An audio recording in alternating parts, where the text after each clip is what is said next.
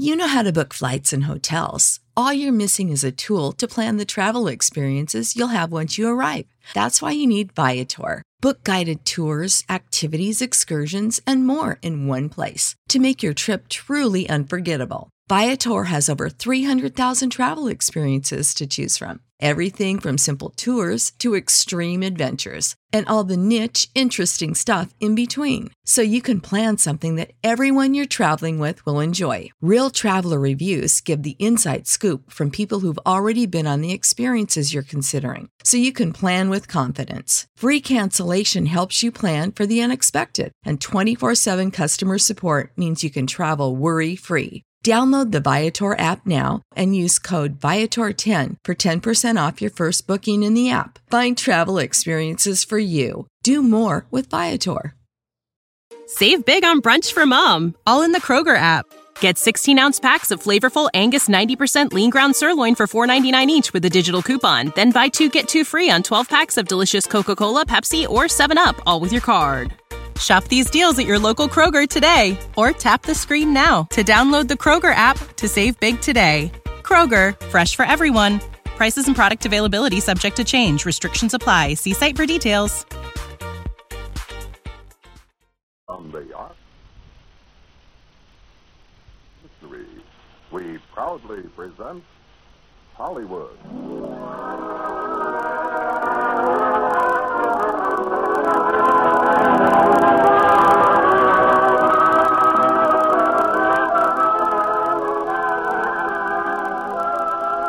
Radio Theater brings you Ronald Colman and Heather Angel in A Tale of Two Cities. Ladies and gentlemen, your producer, Mr. William Keighley.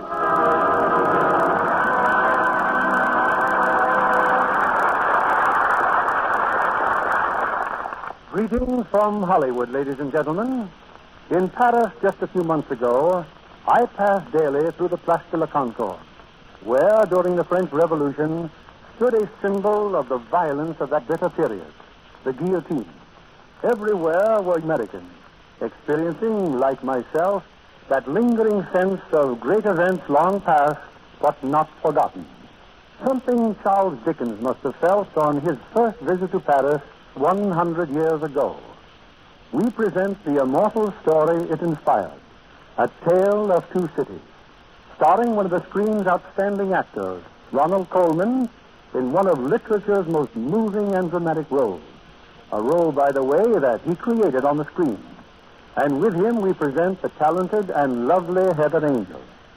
It's time for our curtain and the first act of A Tale of Two Cities, starring Ronald Colman as Sidney Carton, with Heather Angel as Lucy Manette and Janet Scott as Madame Lafarge.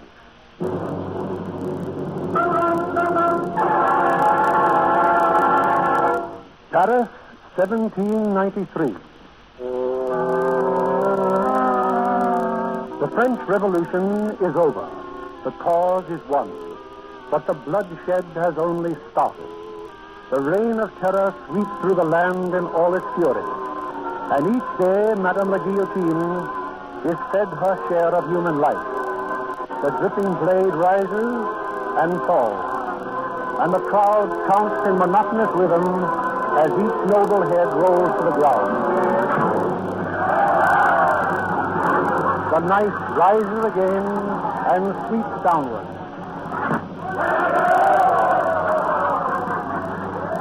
22 lives in a single day, and more to come, and more, until nightfall draws a curtain on the scene.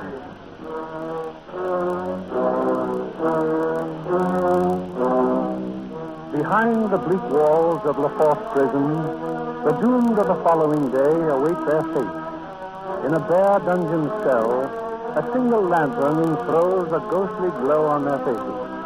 With a rattle of chains, the great iron door is thrown open. Everyone rise.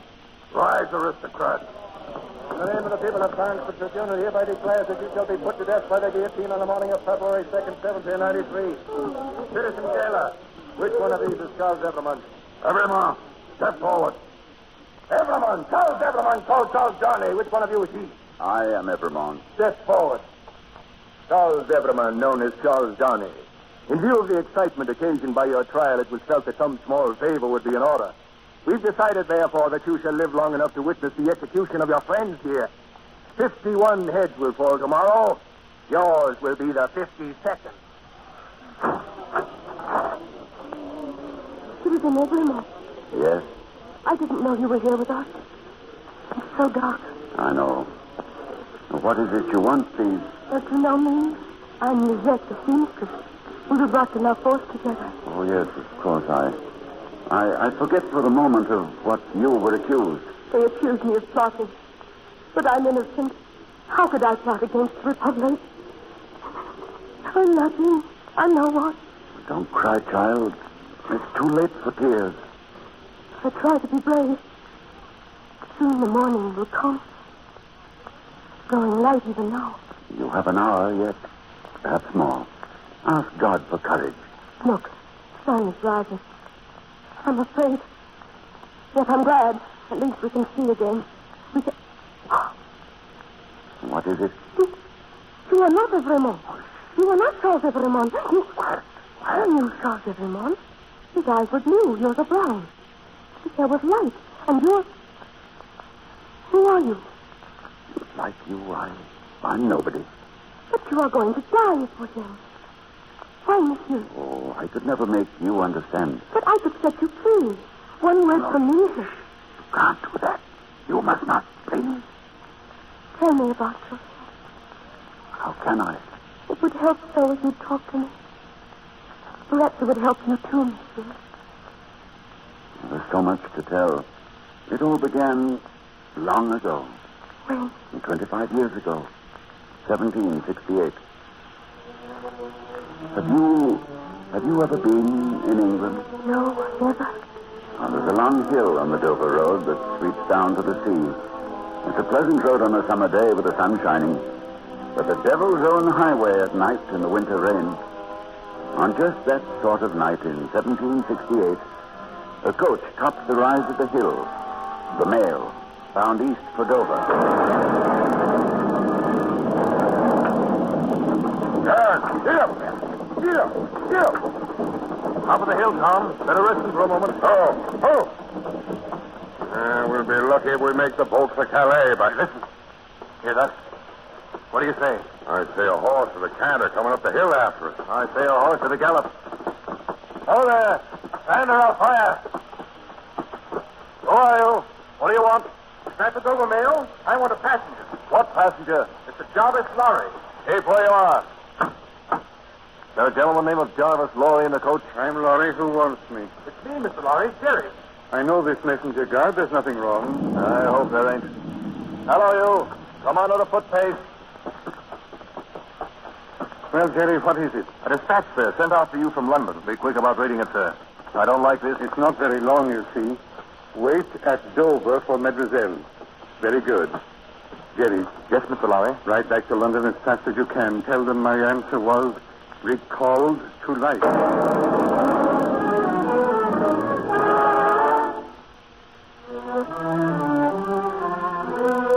Recalled to life.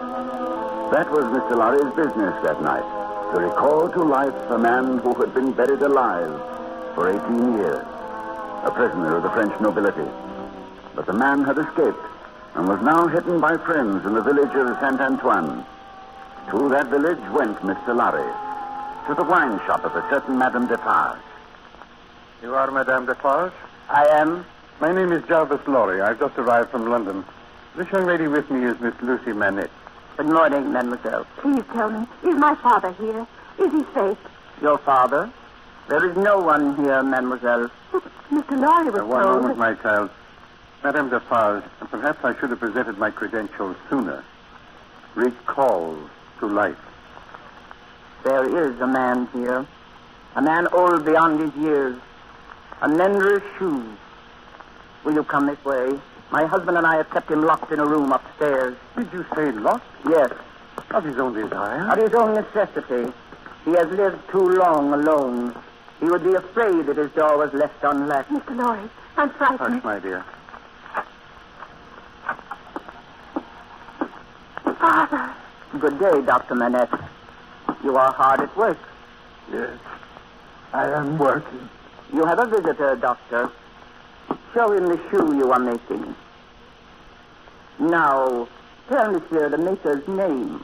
You are my name? Yes. 105 North Tower. That is all. 105 North Tower. You see, Monsieur, he remembers nothing. Dr. Manette, you remember nothing of me? Look at me. Is there no old banker, no old business rising in your mind? Think of England. A man who was your friend, Jarvis Lorry. It is no use. This is what they have done to him. Lucy, come here, my child. Now speak, call him. Yes. Speak to him as you did long ago. Father. Oh, Father. Who is this? Do you remember, Dr. Manette? I remember a little girl with long golden hair. Ages and ages ago. What was her name? Her name? She laid her head upon my shoulder when they came to me that night. Don't let them take you, Father. Hush, my child. My baby. Lucy.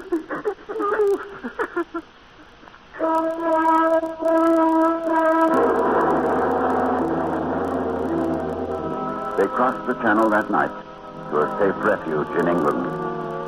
There, for 5 years, the good doctor rested until at last his memory returned, and he was well again. But now, in the English courts, a trial was in progress. The trial of a certain Charles Darnay, accused of plotting treason against His Majesty's government. Dr. Manette, called as a witness, sat with his daughter near the judge's bench. The court was hot, humid. Only one man seemed quite at ease, the assistant counsel for the prisoner. His court wig dipped in a slovenly fashion over one eye, his court gown stained with wine. His name, if anyone was interested, was Sidney Carton. Carton, we must act quickly. With the evidence they presented, Darnay will hang by morning. Carton, you hear me. I hear you, Mr. Stryver. Well, what shall I do? If I were you, I'd sit down. Darnay is my client. I'm trying to protect him. I pay you well for your assistance, and I expect to have it. You'll have it, Stryver, when the time comes. I see you've already had your bottle today. I do, I believe. Drunk. Always drunk. Carton, listen to me. At the present time, I'm more interested in Dr. Manette. Dr. Manette to the stand. You are Dr. Manette? I am. Dr. Manette, the prisoner, Charles Darnay, has been accused of carrying secret messages from Louis of France to spies here in England. Look upon the prisoner. Have you ever seen him before? I don't know. Really? Is it not true, Dr. Manette, that the prisoner was a fellow passenger with you 5 years ago on a boat from Calais to Dover? I cannot say. When I came from France that night, I'd been newly released from a long imprisonment. I have little remembrance of the occasion. My mind was blank for some time. I see. Your daughter made the trip with you, did she not? Yes. That will be all. Are there any questions from the defense? Any questions, Carton? No, no questions. No questions, Your Worship. Miss Lucy Manette to the stand. Now, Miss Manette, look upon the prisoner, please. Have you ever seen him before? Yes. Where? On board the packet boat you mentioned. You spoke to him? You were friendly with him? Yes. Good. And now tell me, did he come aboard alone?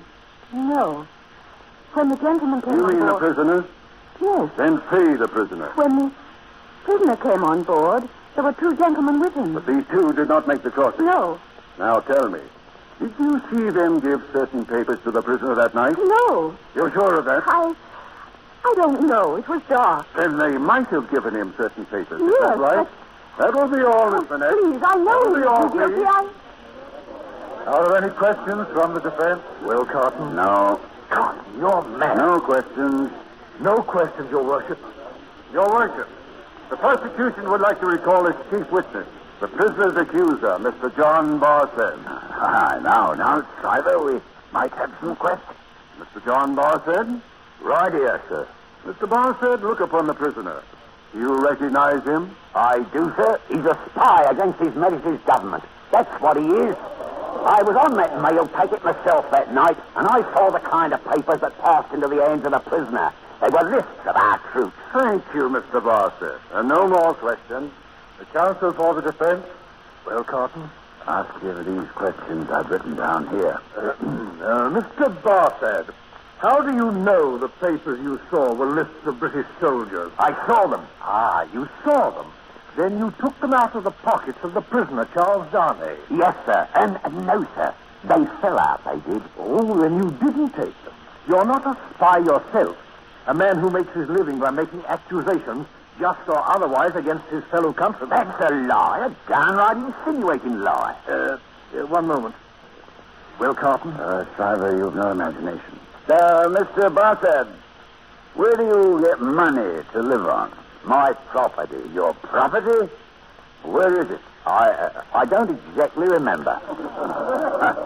And perhaps you can remember how you got that property. I inherited it. From whom? From relatives. Distant relatives. How many times have you been in prison, Mr. Barsett? 6 times, isn't it? What's that got to do with it? You've been kicked. For cheating at dice? Well, and now... Mr. Barsett, you are positive it was the prisoner you saw that night with those lists? I am. It couldn't possibly have been someone else? No, it couldn't. Mr. Darnay, will you please face this witness? Careful. Well? Now, Mr. Barsett, look at me. At me, the assistant counsel for the defense. You notice the resemblance between us? We're very much alike, are we not? Well, now that you mention it, you are. As a matter of fact, it could have been me who saw with those supposed lists that night. Couldn't it, Mr. Barsett? Well, now... Couldn't it, Mr. Barsett? All right. Yes. So, thank you. Order! Order! Are there any more questions? The jury will retire to consider its verdict.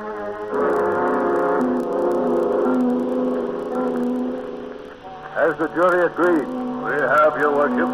And how do you find the prisoner, Charles Darnay? We find the prisoner not guilty.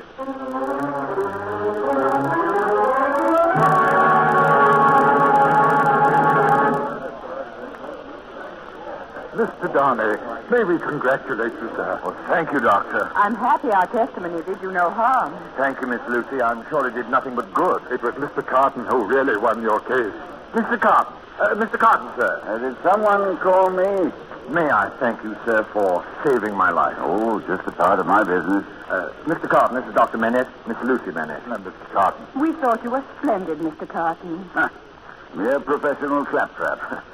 May I ask, sir, how did you happen to notice the resemblance between you and me? Oh, it's very simple.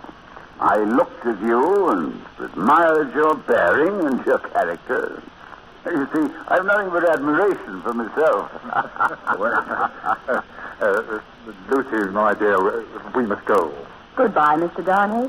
Will you call at our house soon? Well, thank you, Miss Lucy. And Mr. Carton? Aye. Oh, thank you. Good day, then. Good day, gentlemen. Good day, Doctor. Mr. Carton, would you care to dine with me? You feel you must repay me? I could never repay you for my life, sir. No, don't you be too certain. Well, a bottle of wine or two, perhaps. My fees are very low.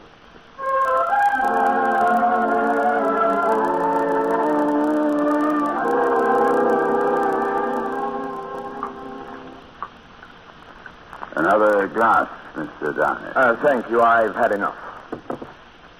Well, Mr. Darnay, how does it feel to be alive again instead of hanging by your neck? Well, I'm a little confused regarding time and place, but it's good to feel at home in the world again. Yes, it must be an immense satisfaction. As for me, the world has very little to offer except wine like this. So, you and I are not very much alike in that particular, are we? Oh, you speak very faintly, Mr. Darnay. I didn't speak at all, sir. Come, Mr. Darnay. Why don't you call a health? Give us a toast. What toast, sir? Why, it's on the tip of your tongue, man. I swear it, sir. It's been there all evening. Out with it. Very well, then. To Miss Lucy Manette. Miss Manette.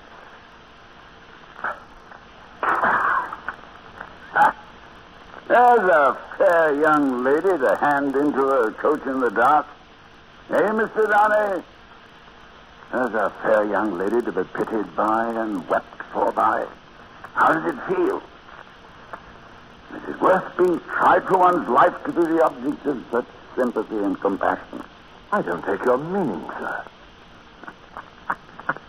Mr. Zane, let me ask you a question. Do you think I particularly like you?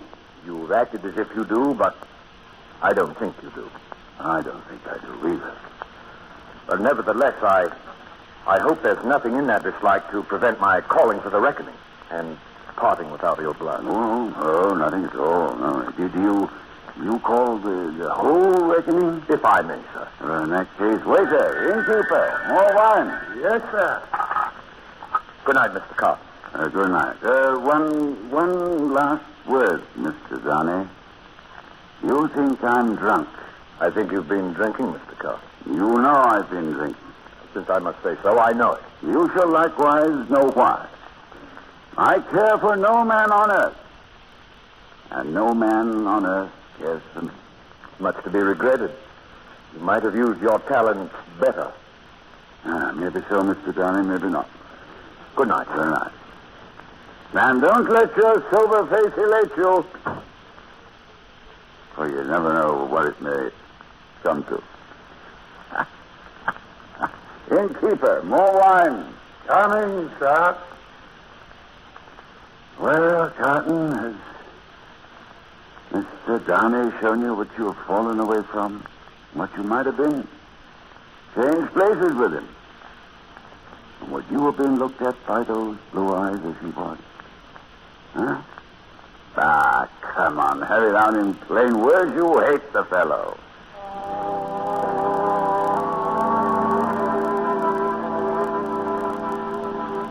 Sidney Cotton knew it was too late to change his way of life, but he took to brushing his shabby coat and combing his untidy hair.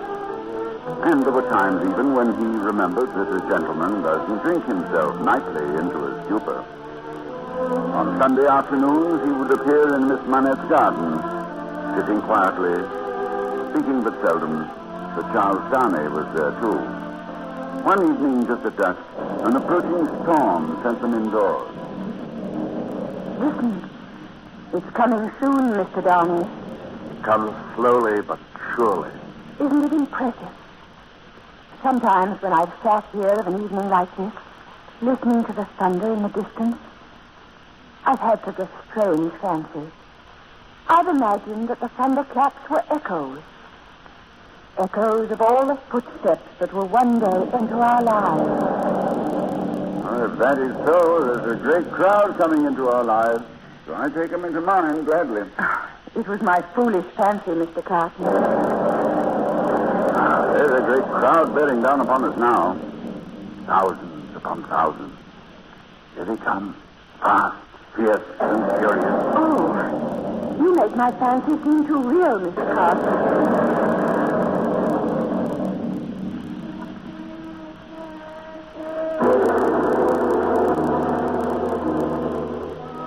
There was a great crowd coming into their lives. The numberless, overpowering crowd which one day would decide the fate of these three. At first, it was but a whisper in the city of Paris. A whisper that was to grow with the years into a crashing roar of hatred. Slowly but surely, as the storm came, the crowd was coming too. Up from the cellars of Paris, up from the bare fields of a starving peasantry, the crowd was coming, chanting its hate, screaming for blood. The people of France, in all their might, rising in revolution.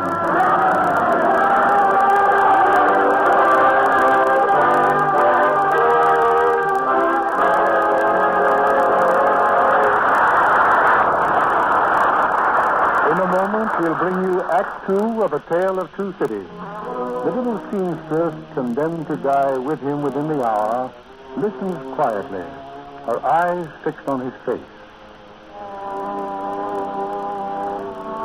As time went on, Sidney Carton appeared less and less in the Manette home. More and more was he the slave of the low companions and low habits that he scorned but yielded to. And he knew that Lucy loved Charles Darnay. It was an evening in April, almost 10 years ago, that Charles Darnay spoke to Lucy's father. I've only hinted at marriage to Lucy, sir. I didn't want to speak until... Well, there are certain things about myself that you should know. Yes? Dr. Manette, my name is not Darnay. I chose that name when I first left France and my heritage. Heritage? I'm of noble birth, sir, but I do not boast of it. Through generations, my family gained its wealth at the expense of the poor. When my uncle died, I was the sole remaining heir. I returned to France to sign away my title to the estate. Why do you tell me this? Because, sir, I know what you have suffered at the hands of the French aristocracy. Your uncle's name and yours. What was it? Saint-Evremond. The Marquis Saint-Evremond. He was... A doctor. You're ill, sir. No. Charles, Lucy is not to know what you've just told me.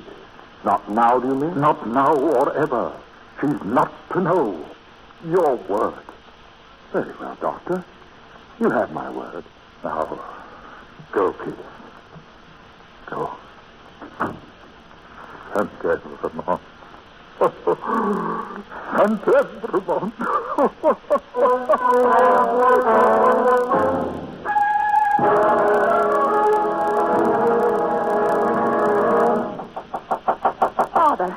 Father, let me in. Father, it's Lucy. Let me in, please. Lucy, what is it? What's the trouble? I got your message. Is there anything wrong? It's Father. He's been locked in his room all day. I'm so afraid. Dr. Manette. Open the door, Dr. Manette. Susie, I found a key in the storeroom. Give it to me, will you? And take Miss Lucy downstairs. Yes, sir. Come, my dear. Come, my ladybird.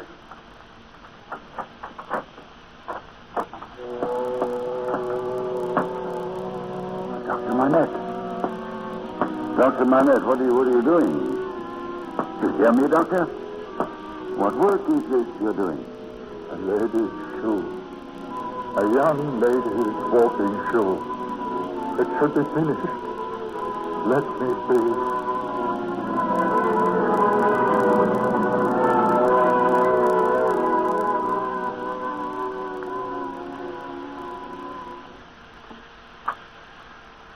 Sidney, is he all right? Yes, he's all right. Dr. Jemison is with him. You've been very kind to stay so long. I tried to reach Charles, but he wasn't at home. I was so worried. There's nothing to worry about now. A few days and he'll be well again. What could have caused it? After all these years, to go back to that? What happened to him? How can we know? A shock, perhaps. Some sudden jolt of memory. A man's mind can play queer tricks. Miss Lucy, I brought you a cup of chocolate. Thank you, Miss Cross. And the doctor says everything will be all right. You're not to worry. Thank you. Well, Sidney, you're not leaving. Oh, it's growing late. No, not for me, of course, but I doubt if you see the dawn very often. I don't. But I can welcome it today. A few hours ago, everything was so black and fearsome. And now, all my troubles are past. All my hopes reborn. It's always that way, isn't it? There are some hopes a man may have which remain in the shadows forever. Do you have such hopes, Sidney? No. I'm like one who died young. Sidney, you have come often to the house in the past few months, and yet we know very little about you, except that you're our friend. Is there nothing I can do to help, Sidney? I could never hope to repay what you've already done. May I tell you something? Will you hear me without shrinking from me? What is it? You have been the last dream of my soul. Seeing you here in your home has stirred old shadows that I thought had died out of me.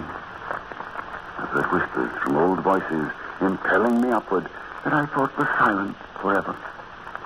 I've had unformed ideas of striving afresh, fighting out the abandoned fight. But a dream. All a dream, but I wish you to know that you inspired it. Sidney, will nothing of it remain? Perhaps the dream might linger on after the dreamer awakes. But will you hold me in your mind as sincere in this one thing? I would embrace any sacrifice for you or for those dear to you. Think now and then that there's a man who would give his life to keep a life you love beside you.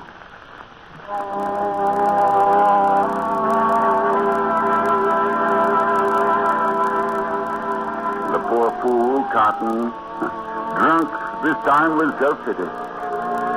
From that day on, he was seen rarely in the Manette home.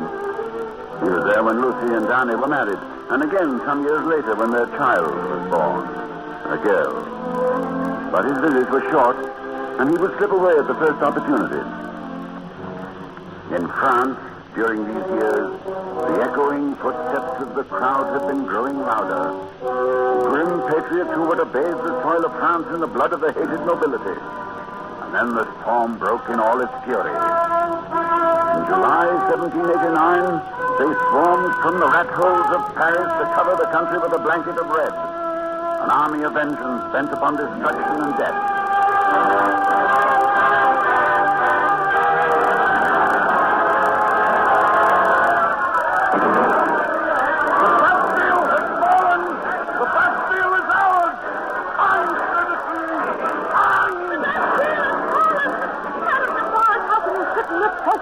On this day. Our victory will come only when every noble head has rolled from every noble shoulder. And in this meeting I have inscribed their names, the names of those who have starved us, killed us. And for every stitch another head shall roll. For every stitch we shall be avenged.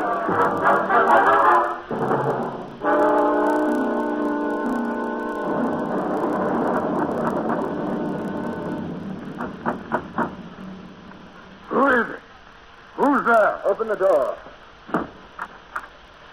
What do you want at this hour? I'm looking for Mr. Sidney Carton. The inn is not open. There's no inn in London open at this time of night. I want to see Mr. Sidney Carton. Let me in. Now, where is he? He's in there. Carton. Carton, wake up. Wake up. Who is it? Who? Darnay. Oh. Mr. Darnay. Welcome, Mr. Darnay. You'll have some wine? I have no time for that. Listen to me. I'm leaving for Paris within the hour. For Paris? There is some business there that I must attend to at once. Paris? Oh, very warm this time of the year. If I were your lawyer, I should advise against the journey. How much do you know of me? This is excellent wine, Mr. Darnay. French wine. From the cellars of the aristocrats who fled the country. There'll be few of these bottles left now. It's being poured into the streets. Along with the blood of the nobles who once drank it. Must you go to Paris, Mr. Darnay? I see there is little I have to explain to you. But I received a letter this morning from a man who was once my servant. They have threatened to send him to the guillotine unless he can explain why he's in possession of certain property. That's why I must go, to save his life. What of your own life? Oh, I'll be in no danger. I've renounced my inheritance. It's easily proved. Why do you come to me? Well, there's no one else I can turn to. I don't know how long I shall be gone. I should like to feel that there is someone here in London who is watching over my family. Why? You trust me? Watch over your child. Your wife? Yes. I know that you love her. When did you say you must leave? Tonight, now. Well, have no fear about your family. They'll be safe. Thank you, Carl. Good night. Good night. Godspeed. Mr. Carton, more wine, sir? No. No, take it away.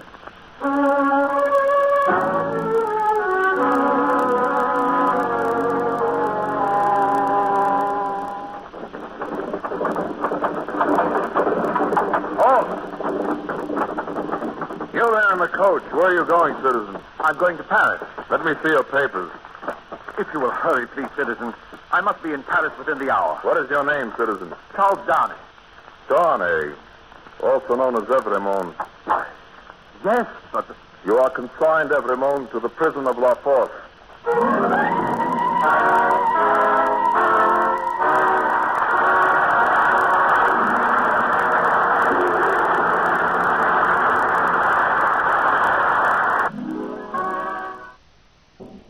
In a moment, we'll return with Act 3 of A Tale of Two Cities, starring Ronald Coleman and Heather Angel. How would you like to improve your position in your unit? Or perhaps you'd like a change in classification. Well, a step in the right direction would be a course with the United States Armed Forces Institute. Yes, a course with USAFI is an indication of your desire to improve yourself. In the past 20 years, USAFI has proved conclusively that men who use their off-duty time constructively are more proficient in their military duties. See your education officer about a USAFI course. And now, Mr. Keeley returns to the microphone. You're invited to join us after the final curtain for a brief chat with tonight's stars. Here's Act 3 of A Tale of Two Cities, starring Ronald Coleman as Sidney Carton and Heather Angel as Lucy Manette.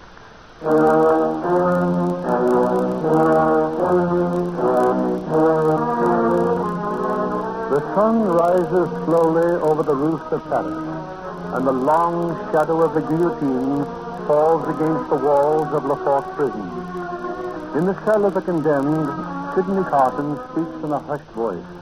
His story meant only for the ears of the little seamstress. They brought Charles Darnay here to La Force prison to be held in secret. But somehow the news filtered back to England, and soon his wife and child were in Paris with Dr. Manette and Mr. Lorry. Mr. Lorry? Yes, they're old friends.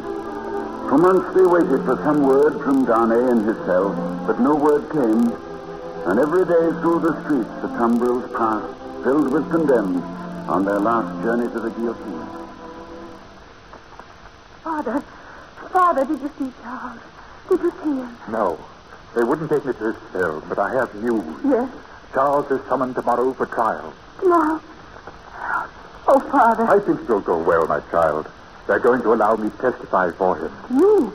They'll brand you as a traitor. They'll kill you, Father. No, my child. I bear a charmed life in this city.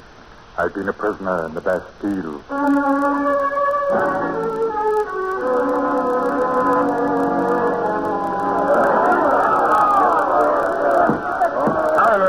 Silence! Dr. Manette, is this tribunal to understand that you endorsed the accused, the prisoner, Charles Evremont? That is so. He is of noble blood. He is a traitor. He is no traitor. I will swear to it. Dr. Manette, we know your life, the cause you fought for. You are one of us. Yes, and as one of you I speak. The accused Charles Evremont was my first friend when I was released from the Bastille. The accused Charles Evremont is my daughter's husband. In all these years, he has had no part in the tyranny against which we fought. He's renounced his share of the estate and returned it to the people. Charles Evremont is no enemy of the revolution. I give you my word. He is innocent. Free the prisoner. If the doctor of Beauvais says he is innocent, free him! Is the jury ready to declare itself? We are. I will say you then. Let the prisoner be free. What I say? The prisoner cannot be free. Citizeness default. I say the prisoner still stands accused. By whom, Citizeness? By three voices. By my husband, Ernest Defarge. By myself. And the third? By the doctor of Beauvais, Dr. Alexander Manette. I protest. I protest against you, Citizeness. Hear me, all you. Dr. Manette, you have said Charles Evremont was your first friend. I was your first friend. It was to my wine shop you were brought, where you made shoes under my care. You knew yourself then only as a number.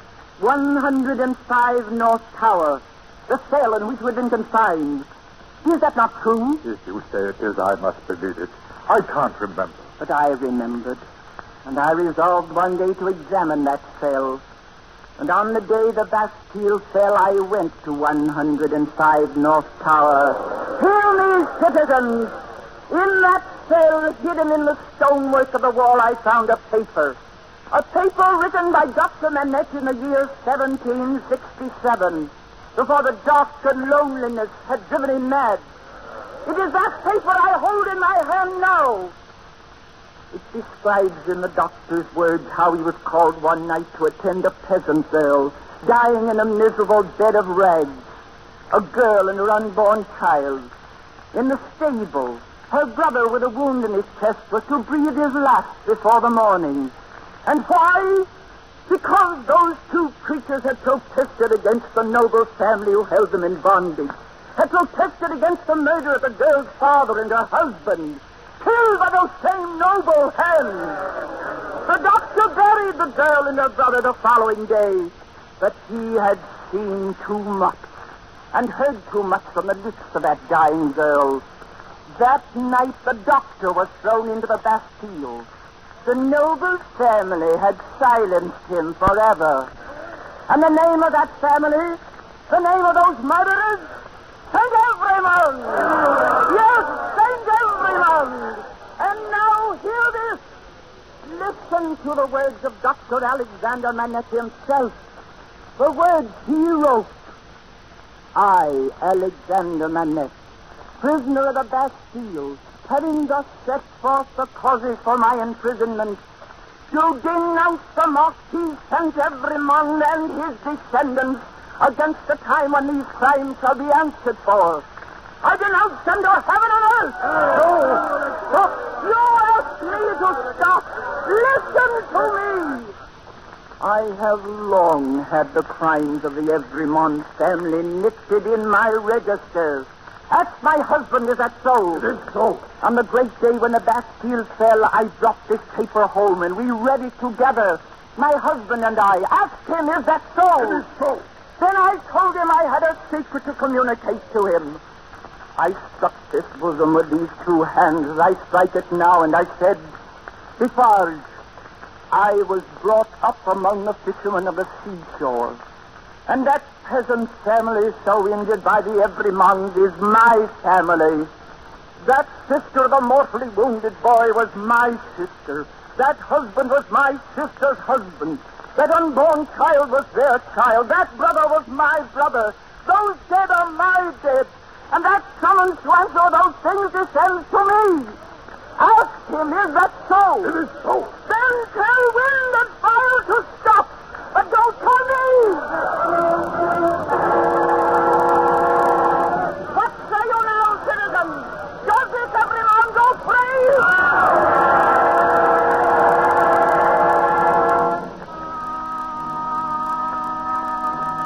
Back to the prison of La Force to await death by the guillotine. That was the sentence passed by the tribunal. That same night, a coach left Calais for Paris, carrying but one passenger, slouched low in the seat, his shabby greatcoat pulled high about his neck. Reaching Paris, he haunted the inns and taverns, wandered like a lonely ghost through the city, and at last made his way to the lodging house where Lucy waited news from La Force. Sidney Carton. Oh, you must forgive my coming at this hour. I didn't wish to be seen. I knew you'd come. I've been waiting.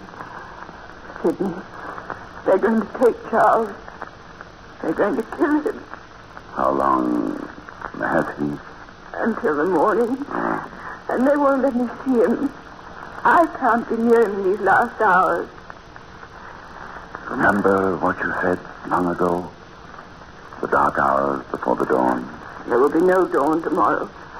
It will be dark now. Always. Lucy. If there was some way I could comfort you, you must hope. What hope is there? What comfort? My husband is going to die. Lucy. Oh, Sidney, forgive me. You were right. I have no strength to offer you. You came to us tonight. I shall never forget that.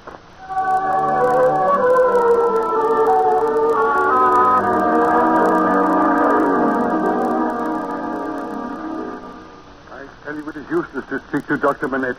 He is in no condition to see you now. Mr. Lorry, if you'll forgive me. There is nothing you can do here, Mr. Carton. Nothing. Mr. Lorry, you're a man of business, aren't you? I am? Well, I'm here on business. Really, sir? Oh, I know your opinion of me, Mr. Lorry, but a drinking man may learn things around the town. If he can listen at the same time. I have learned that Dr. Manette is in great danger. He and Lucy must leave Paris tonight. Leave Paris? And they must take the child with them. But why? The revenge of Madame Defarge does not stop with Charles. The accusation is against the Marquis Saint-Evremond and all his race. Lucy, her child. Now, may I see Dr. Manette? It would do no good, sir. He has gone back to his work. His work? He would not know what you are saying, Mr. Cotton. Mr. Lorry, you have a pass that will let you through to Calais.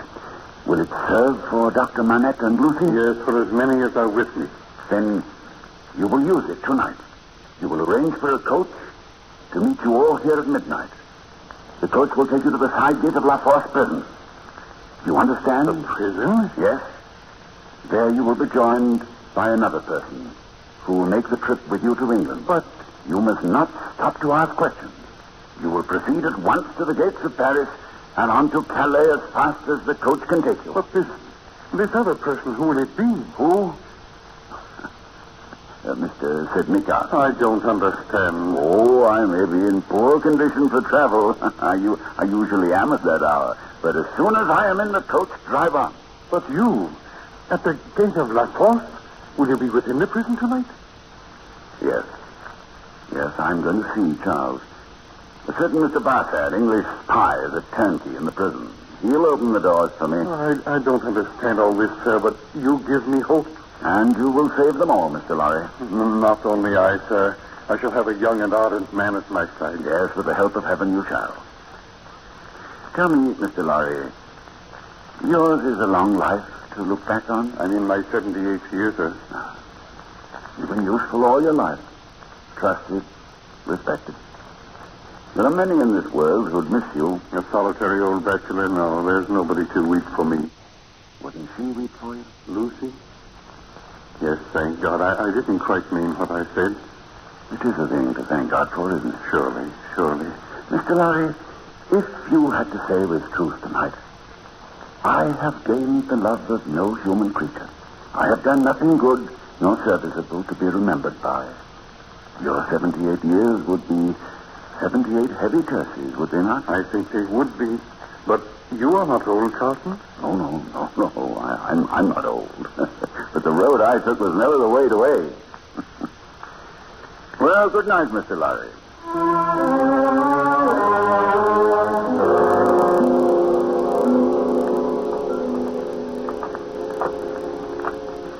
Bassett. Yes? How long before Darnay is taken from his cell and put with the others? I can't tell that. That's only an hour now. Leave us alone, but stay within call. You'll keep your promise? I told you I could get you in and out again. Up to your boat to try to leave? I know. Open the door.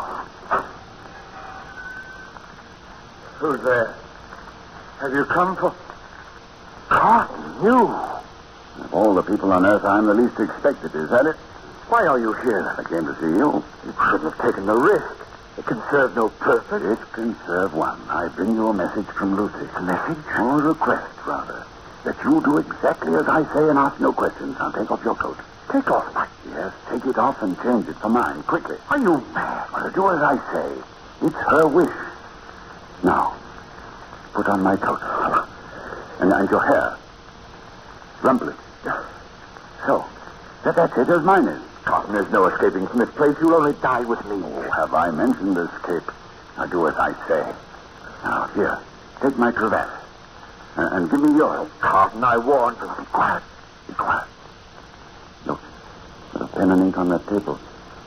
Is your hand steady enough to write? Was when you came in. Steady it then and write what I dictate. Quickly. To whom do I address it? Oh, to no one. Write. If you remember the words that passed between us long ago, you will understand when you See this? Is it written there?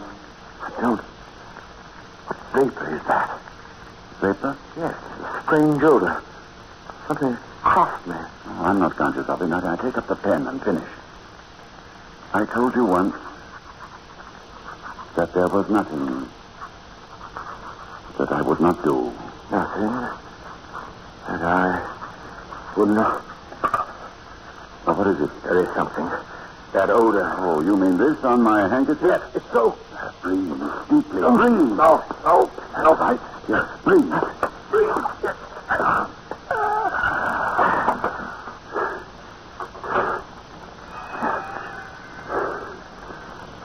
You, down there. Barkhead, are you finished? Are you ready to...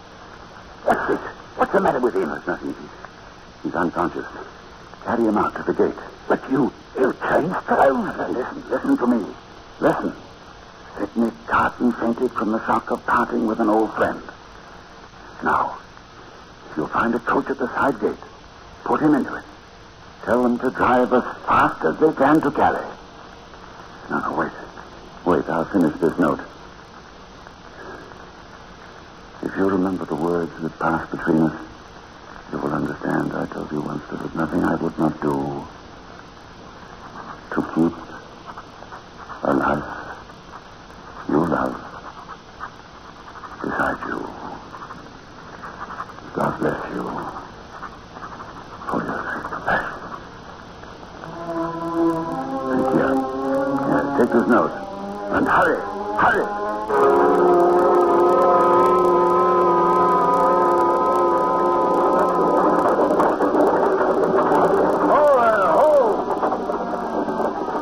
Where are you going? To Calais. Who are you? Jarvis Lorry from Telson's Bank. Pass. Dr. Manette. Pass. His daughter. Pass. His grandchild.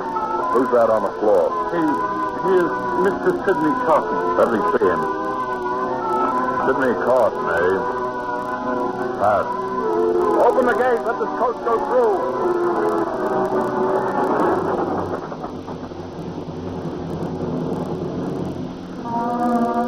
Yes, they are on their way now. Perhaps by this time they've reached Calais. Are bound for England and home. You are Sidney Carton. Yes. You're dying for him, for Valerie. And for someone else. Aristocrat, your carriage is awaiting. 6 tumbrels will carry the day's wine to Madame la Guillotine. Guard, take them out.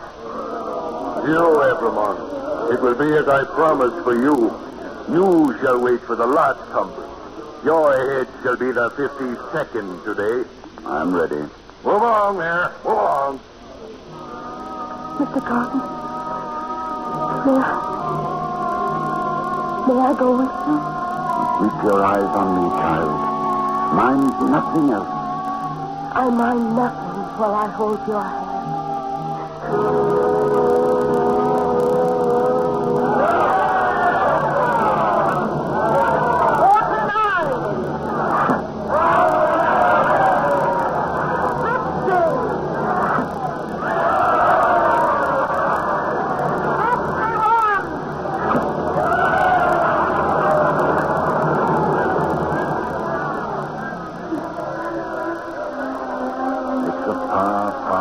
Thing that I do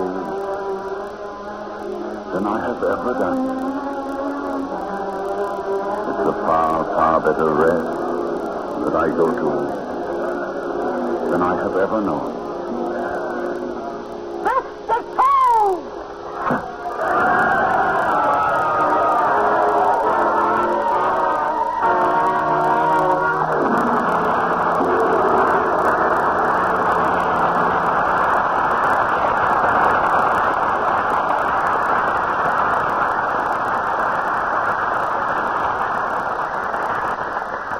Our curtain falls on the roaring crowds of Paris and the chosen destiny of Sidney Carton, and rises again on our 2 stars of the evening, Ronald Colman and Heather Angel, who brought to life so vividly a truly great play. Well, Bill, you not only gave me one of my favorite actresses as leading lady, But I'd like also to say thank you to Janet Scott for a wonderful Madame Defarge. And thanks, too, to a magnificent supporting cast. One of the biggest casts you ever had on, isn't it, Mr. Keeley? One of the biggest and best, but no more than the play deserves. Good night. Good night. Good night. Charles Dickens would be proud of both of you.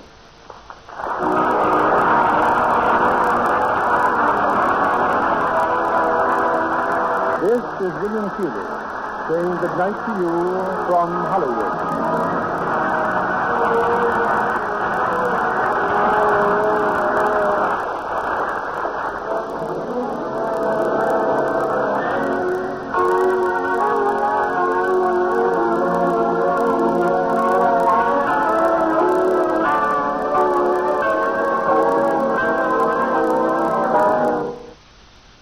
Save big money at Menards. Let the fresh air in and keep the bugs out with replacement screen for your doors and windows from AdForce. It's easy to install, durable against the elements, and comes in a variety of types to suit your needs. Repair your screens today with a roll of replacement screen on sale through May 5th. And check out more great deals happening now in our weekly flyer on Menards.com.